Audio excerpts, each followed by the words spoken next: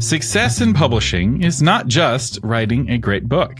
It requires people. People to talk about your book. People to buy your book. People to publish your book. People to give you feedback about how your book could be better. People to recommend your book to others. People. And for some authors, the reason that they're struggling is because they are isolated. They're alone in a room typing away, hoping the internet will magically find them readers. Well, I'm sad to tell you that the internet is not going to do that. The internet is bombarding all of your potential readers with a million distractions to keep them from hearing about your book. Yes, you can wrestle the internet to help you, but by default, it's going to get in your way. So, how do you connect with the people needed to make your book a success? My grandparents' generation called this winning friends and influencing people. My generation calls it networking. And one key tool in networking is your pitch, a short summary of what your book is about and why it would be interesting to read. So how do you win friends and influence people? How do you put together a pitch that makes it easy to talk about your book? We'll find out in this episode of Novel Marketing, the longest running book marketing podcast in the world. I'm Thomas Umstattd Jr., CEO of Author Media, and this is the show for writers who want to build their platform, sell more books, and make a living writing books worth talking about. And we have a guest on the show today who's a master at helping writers craft compelling pitches, connecting with the kind of people they need to thrive. She is a former Hollywood development executive, and she worked on projects for John H. Williams, who produced small films you may have heard of, like the Shrek franchise. Lindsay Hughes, welcome to the Novel Marketing Podcast. Yay! Thank you for having me. And I also wanted to say congratulations on 10 years of the Novel Marketing Podcast. That's so exciting, Thomas. Yeah, it makes me feel a little old, but I'm very excited to have gotten the podcast to 10 years. So networking is such corporate buzz language. I wish there was a better term for it, but how would you define networking? To me, it's making work friends, I guess is a good way to say it. Because you don't get anywhere without people helping you, and you can't find people to help you if you're not out there talking to people. I can teach you some tools to help you so that once you have a foundation of kind of what you talk about, you're going to be less nervous to talk to anybody, no matter what the subject or where you are. Yeah, one of the tools that I find helpful for me is to not be thinking of networking in terms of what can I get out of this relationship, because that makes it really weird and it makes it kind of manipulative. And what I found works better is if I make it not about me, where I'm trying to get to know the other person is really what I should do. But I'm an ideas person, so I love to talk about ideas and find the ideas that they're interested in. And we talk about ideas together, but I kind of subtract myself from the conversation, at least initially, or find a way that I can help them. And by trying to help somebody else, and that could be just an introduction, right? One of the best ways that you use networking is by connecting one friend that needs something with another friend who has that thing, right? Like one of my best employees was a recommendation from a friend of mine who also introduced me to my wife. So it's like this guy's like two key relationships in my life came from this one friendship. And it was really easy for him to make that introduction. I agree with that. I mean, we call those kinds of people connectors, and I am a connector also. I love getting people jobs. I love getting people agents because I just like helping people. And I think if everyone goes into it thinking, okay, yes, networking is a dirty word, but I'm going to work on connecting this person with something they need or want. Also, the flip side of networking too and connecting is listening. You were just talking about talking with people, but you've talked about listening about what they are interested and excited about. And I think that is also important is when you meet someone and you introduce yourself, you talk about yourself for a minute, but then you flip it around and you start asking them questions. And giving gifts to people, right? One of the easiest ways to serve someone is to just listen to them, like truly listen to them and be interested in them. And you're like, that seems so basic. It's like, most people go through an entire day without having anybody really listen to them, or maybe just a little bit at the end of the day. But we are the loneliest we've ever been as a society. I saw statistics, something like 40% of people don't have a single close friend. It used to be the circle of friends was getting smaller and smaller and smaller, but now for a lot of people, it's 0 people. And so if you'll be that person, even for just one short conversation, to really listen and to ask good questions and to ask follow-up questions that's demonstrating that you're really listening. And you have to really be interested. This isn't something that you fake, but you can choose to be interested in something. You don't know what difference even just a 3-minute conversation that's no big deal to you, but where you're kind and really listening is going to make in someone's life. This isn't about pitching, but I'm going to share something that happened over the weekend.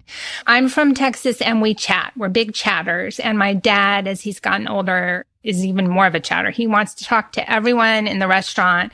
And he especially likes talking to fathers of little blonde girls because they remind him of me when I was little. And he and I were out. So we were having a father-daughter meal. And there was a dad with a blonde little girl of about 8. My dad popped up to talk to them. I didn't. I was focused on my salad. And the father came up and said, "Your dad is so sweet.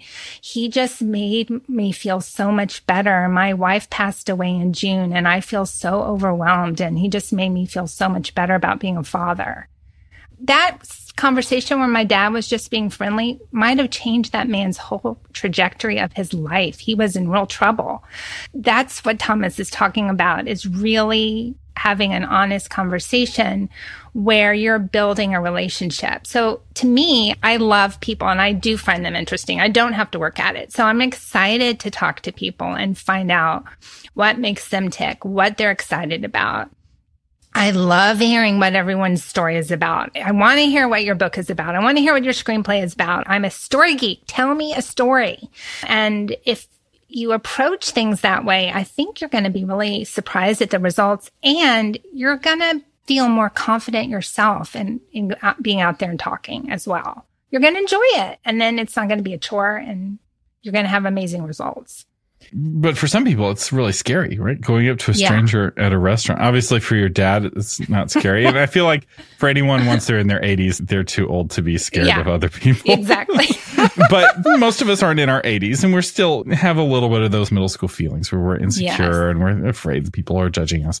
We haven't fully grown out of that yet. If you are networking, like to make it sound all formal, you're probably at an event. And that could be a writer's conference. It could be a writer's meetup. It could be some kind of convention, like a comic book convention. And the nice thing about that is everybody is there to meet people. So it's way less scarier. I'm not telling you to go up to strangers in a restaurant like my dad, but it's way less, it's still scary. I mean, you have to practice to get over your fear. I'm not negating anyone's fear, but it's slightly less scary when you're in a situation like a conference or an event where everybody is there to meet people, because people are naturally more friendly. And you have to remember too that everyone there is having nerves, not just you. The foundation of what I teach people in pitching is what I call the cocktail pitch. And it is, other people call it an elevator pitch. I think cocktail pitch is way more fun because it's what you say, what someone asks you, you're at a cocktail party. They want to know what you're doing, what you're working on now, or who you are. So as writers, when you introduce yourself, don't just say, "I'm a writer."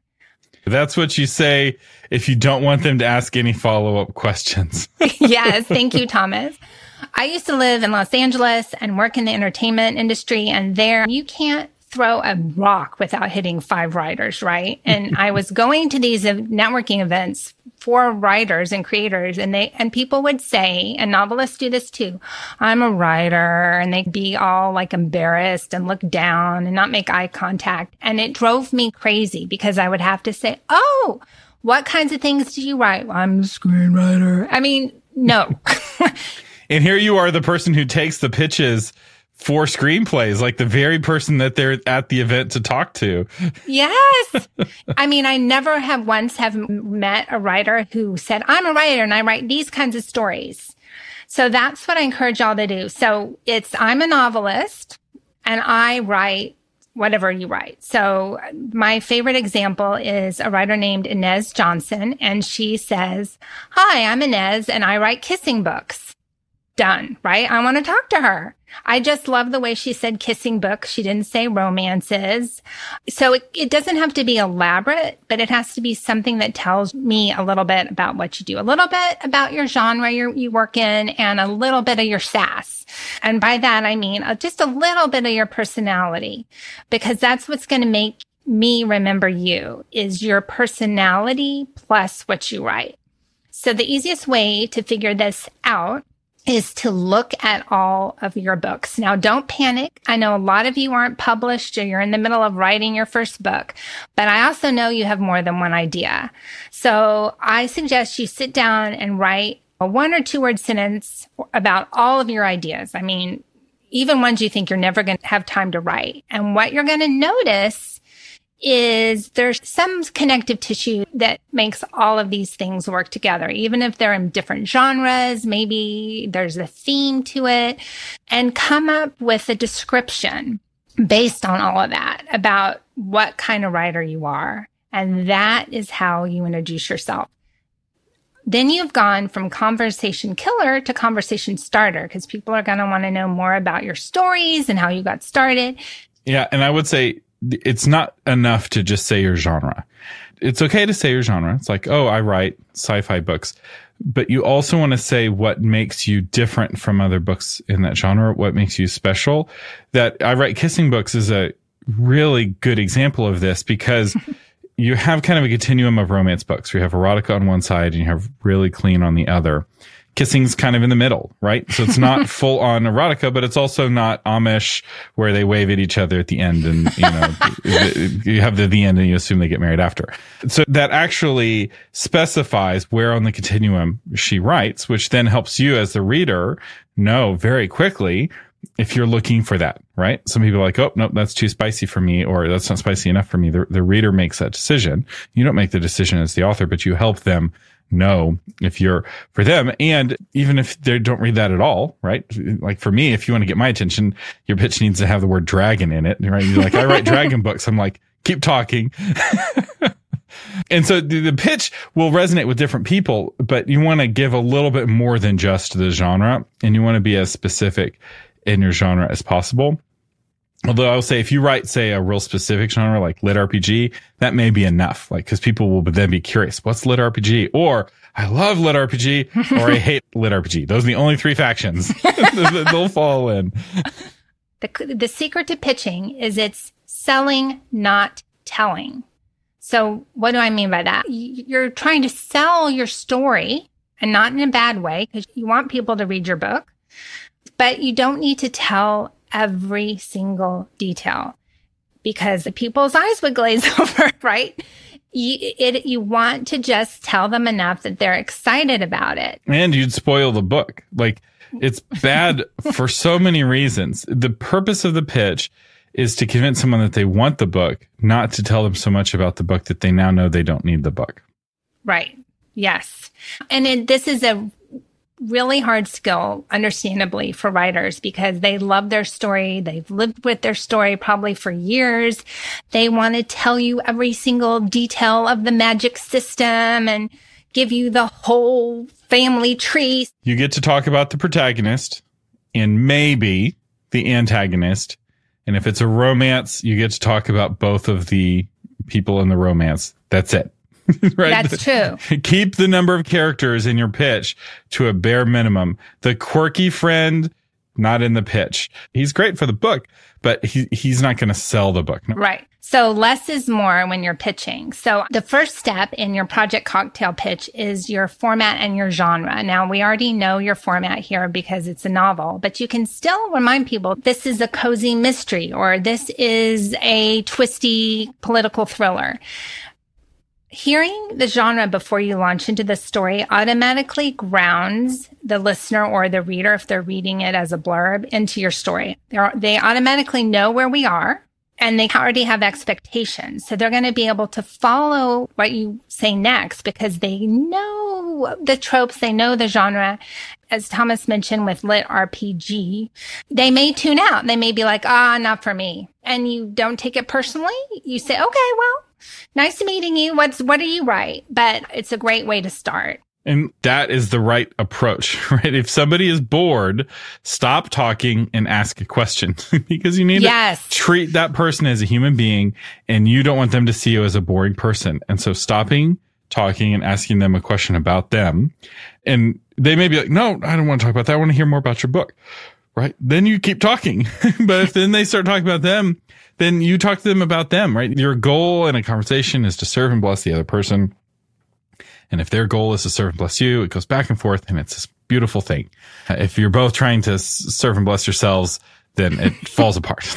All of society falls apart. Not just that conversation, but like these are the bonds that hold civilization together. It's the bonds of friendship, the bonds of loyalty, and it's really important to get this right. Yes, you're telling somebody about your book, but more importantly, much more importantly, you're trying to connect to that person as people, because it may be that person's not into your book, but they could still be a good friend, right? I have friends that don't read the same kind of books that I do. I'm actually friends with people who don't think Brandon Sanderson's a good writer and they don't like his books. Honest truth. Well, I think too, part of this is you've talked about in other episodes, how important it is to have author friends, and you probably would be better served not having all your author friends be in your genre, because you can always learn from other kinds of stories, right? So you want a wide variety of people in your author circle. You want at least one friend who's nerdier than you and one friend who's more personable than you. I love that. Okay, great. We'll put that into the networking secret sauce. I love it. So the next thing is a film and entertainment business trick, which is Touchstone. I'm sure you guys have all heard this movie is X meets Y, right? And it seems a little cliched and a little stupid, but it's still in use in Hollywood today. And the reason is it works. So I encourage you to think about your touchstones for your book. But the twist is I encourage you to pick TV and movies instead of other books, because sadly, people are more familiar with movies and television. You share a wider collective experience than with books.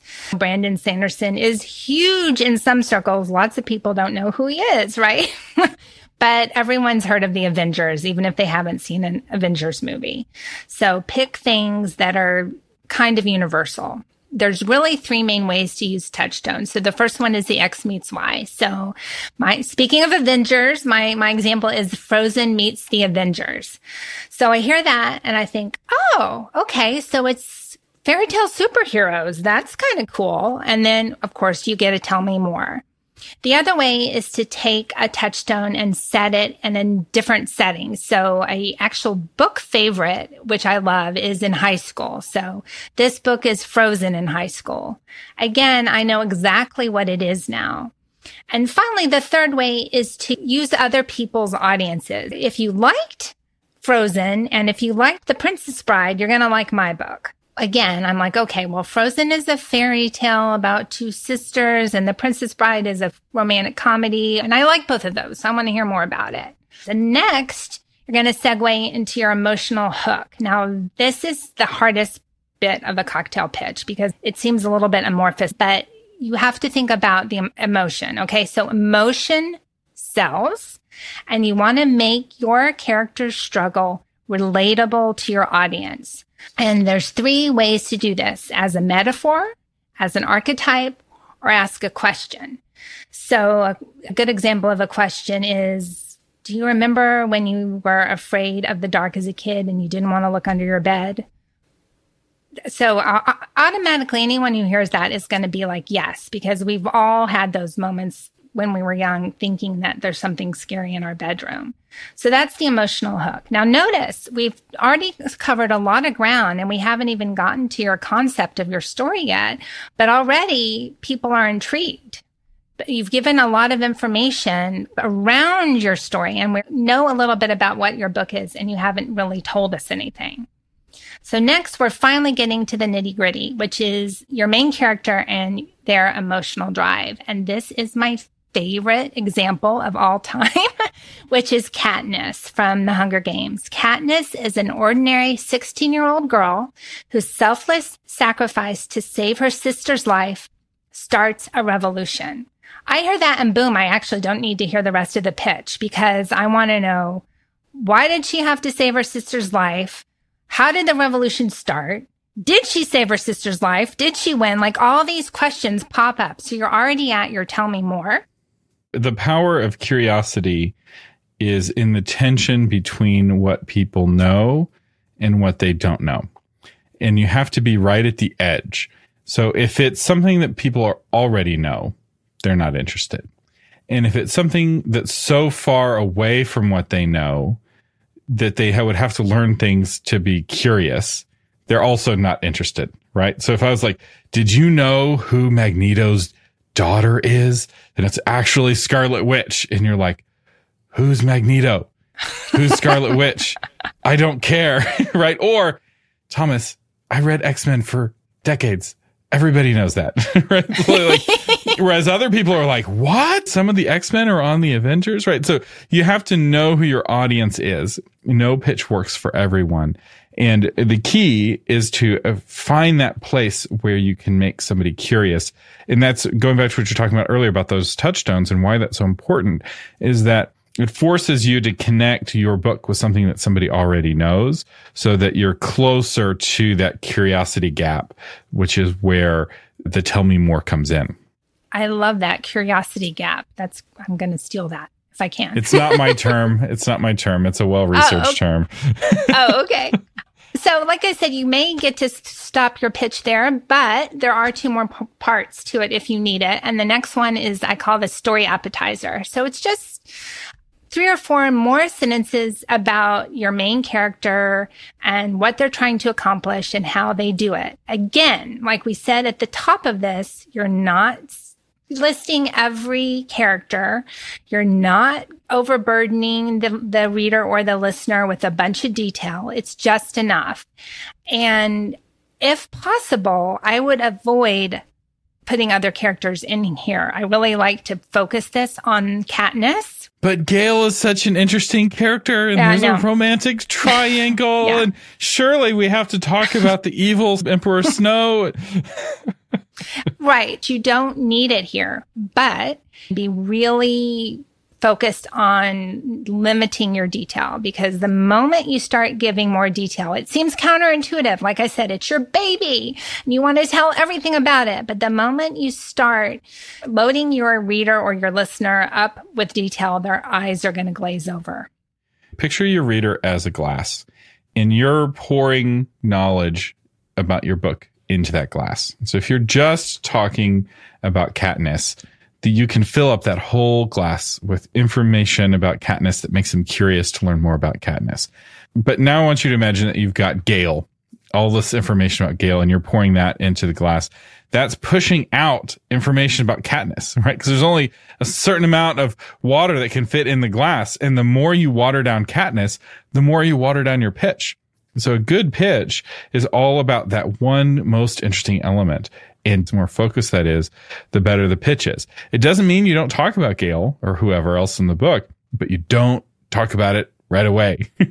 You got to build up that relationship and earn that. Please tell me more about your book. You know, who else is in it? It's like, oh, let me tell you, all the other characters are great too. Yes, I love the glass analogy. It's true. You don't want to water down your pitch. You want to keep the focus on the main character and the main emotion. So we're at the end now.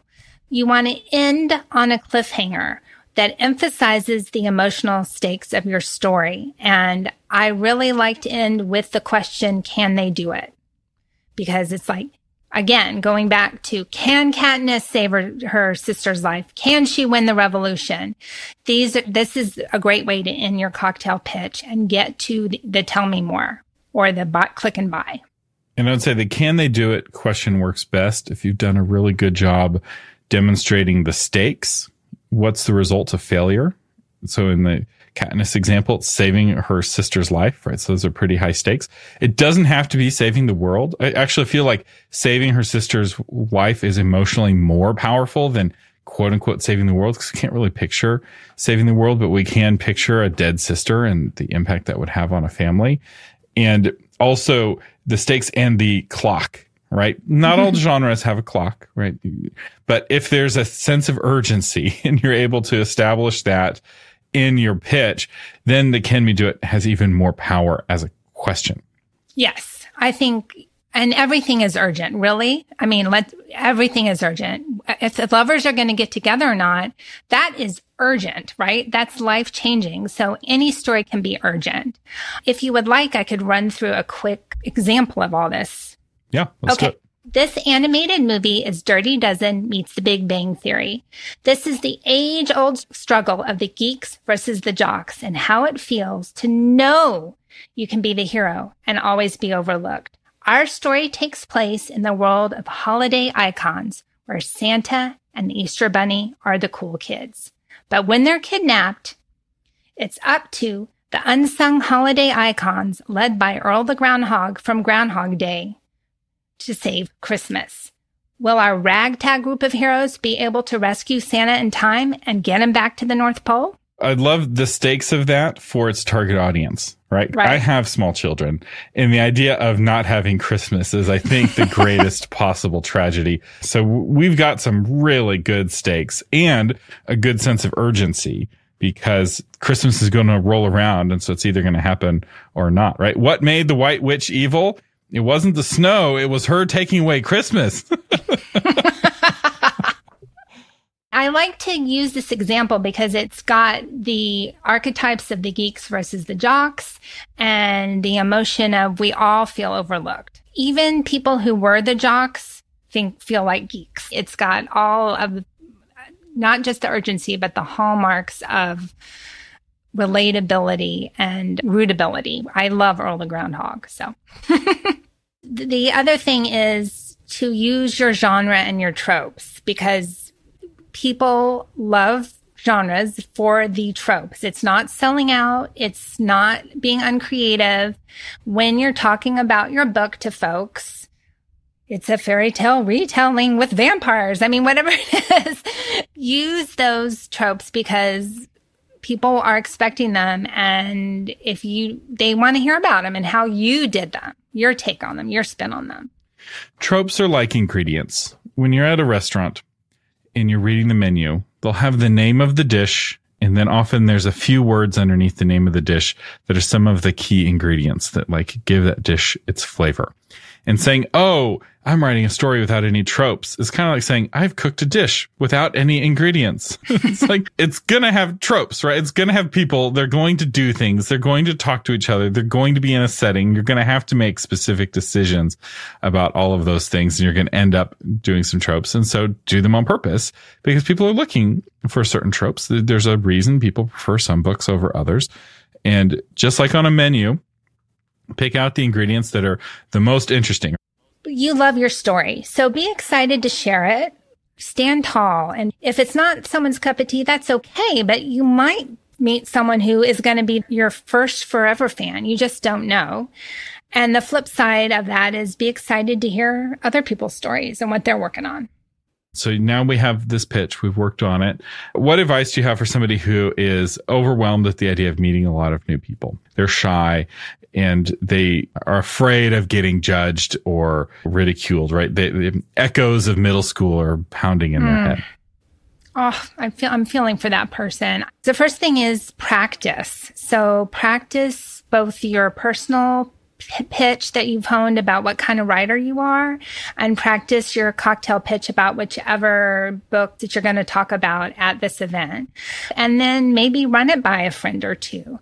One of the things that was really helpful for me was realizing that nobody cares about me. Right? So you walk into a room and you're like, oh, everyone's looking at me. Everyone's criticizing what I'm wearing. And the reality is none of those people are thinking about me at all. They don't care about me one little bit. Those people are all thinking about themselves and they're wondering what I'm thinking about them, right? Like everybody is thinking about themselves almost all the time. And once you realize that, there's this kind of comfort of knowing that you're not being gazed at. Then you start talking to people about them, right? You ask questions about them. It puts them at ease. And as you're putting people at ease, you'll find that you are set at ease yourself. And so instead of thinking about yourself all the time, it's more of like, how can I serve? How can I be a blessing to these people? And if I'm focusing on that, if I'm focusing on being a blessing, my nerves go way down because it's not about me anymore. And it makes things easier psychologically. Yeah, so I agree with all of that. And a follow-up that I always tell myself and other folks is that you may be the answer to someone's prayers in that room. They may have been praying, I need a fairy tale vampire novel. I mean, and you walk right up to them and that's what your story is. So you just don't know. There's probably someone in that room that's been hoping to meet you. They just don't know it. And that also makes it more about them than you. And that cuts the nerves too. And it may be that you're not it, but you know somebody who is. You're like, oh, yeah, I know an intellectual property lawyer. Let me introduce you. And if they're both there, you can introduce them. And that's a lot of fun where you're like, hey, this is Joe Smith. He has a podcast about books. And here is Sarah, and she's an intellectual property lawyer. I think you should have her as a guest. You're right. You in the introduction, you don't just give the names, but also one reason why they would be interested in having a conversation with each other. And then you can be a part of the conversation or you can leave. And now you bless both of those people. And you don't even have to be a part of the conversation if you don't want to be. But they'll remember that you were the connector. So what other tips do you have for making friends and influencing people? Have fun and not take yourself so seriously, but not take the whole process so seriously, and be excited to be at whatever event you're at.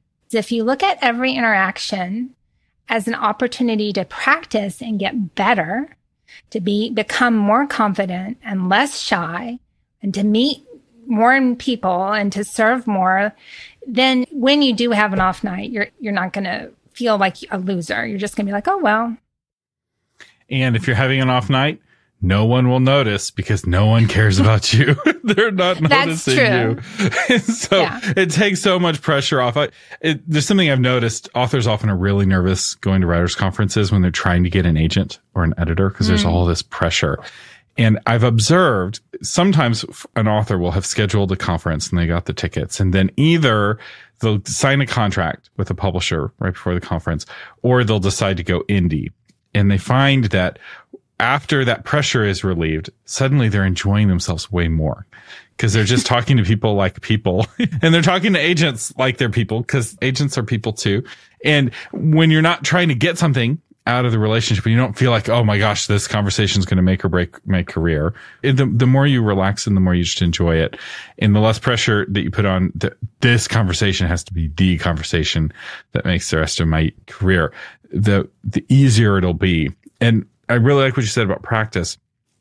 This is why I encourage you to go to a conference to meet other people in the industry, editors and agents and indie book cover designers, right? The website designers, the whole shebang. People gather and they make friends and they connect. And the only way to get good at it is to practice. And so just go to a conference before you need to, so that first conference isn't the one that has to work because my book is ready. And if I can't get a contract now, I don't know what I'll do with myself. Don't wait that long. Go sooner than that. Get some practice, build some friendships. And the more you do it, the more comfortable you'll get at doing it. People can smell desperation, and it's the biggest turnoff on the planet. And they can also smell inauthenticity. So if you're just all up in someone's grill because you're trying to get something from them, it's most likely not going to work. That's another reason to just be yourself, have fun, take the pack off, look at everything as an opportunity to practice and get better. And the second thing is you don't have to wait for conferences because there are meetups. I live in Houston, and I just went to a meeting a couple of weeks ago of the League of Romance Writers. I was so excited to find them and that they were in Houston, and I went to a meeting. And that was just a networking opportunity. And it was small. There were 20 people there. So there are opportunities, and these smaller opportunities are great to practice and make your local author friends. And if there isn't a group for the kind of thing you write, start one. That's my other piece of advice. And the other advantage of that is that you're making deeper friendships because you're seeing the same people every week or every month. Lindsay Hughes, where can people find out more about you? They can find more about me at thepitchmaster.com. And I know that there was a lot of information about cocktail pitching, so I made a little cheat sheet for your listeners of how to cocktail pitch. And that is at thepitchmaster.com/novel marketing. Very good. And we'll have a link to Lindsay Hughes' website as well as that cheat sheet on putting together a pitch in the show notes at authormedia.com. Lindsay Hughes, thank you so much for joining us today on the Novel Marketing Podcast. Thank you, Thomas. I had an amazing time. And good luck, everybody. And if you're wanting a chance to practice developing both your pitch and your networking, you should really check out the 2024 Novel Marketing Conference at novelmarketingconference.com. And the Thursday night before the conference, we're going to have a special patrons only ice cream social. So you don't have to have a ticket to the conference to come to the ice cream social. You just have to be a patron, which will be a great place to meet other authors. Speaking of patrons, our featured patron today is Kamuela Kaneshiro, author of Legends from the Pacific, Book 1. Looking for something spooky to read in October? Kamuela Kaneshiro has spent years collecting ghost stories and folktales from all around the Pacific. Confront the Philippines' shape-shifting vampire, battle the dreaded Wendigo, and more. Now, you may not want to read this book in the dark, though. You've been warned. Kamuela, thank you so much for being a patron of the Novel Marketing Podcast. Thank you so much for helping keep this show on the air. We could not do this without you. The Novel Marketing Podcast is a production of authormedia.com. Our guest today is Lindsay Hughes. Our producer is Lori Christine. The audio engineering is by William Umstadt. The blog post is by Shauna Lettler. And you can find that blog version of this episode along with links to everything we talked about at authormedia.com/389. I'm Thomas Umstadt Jr. saying thank you for listening and live long and prosper.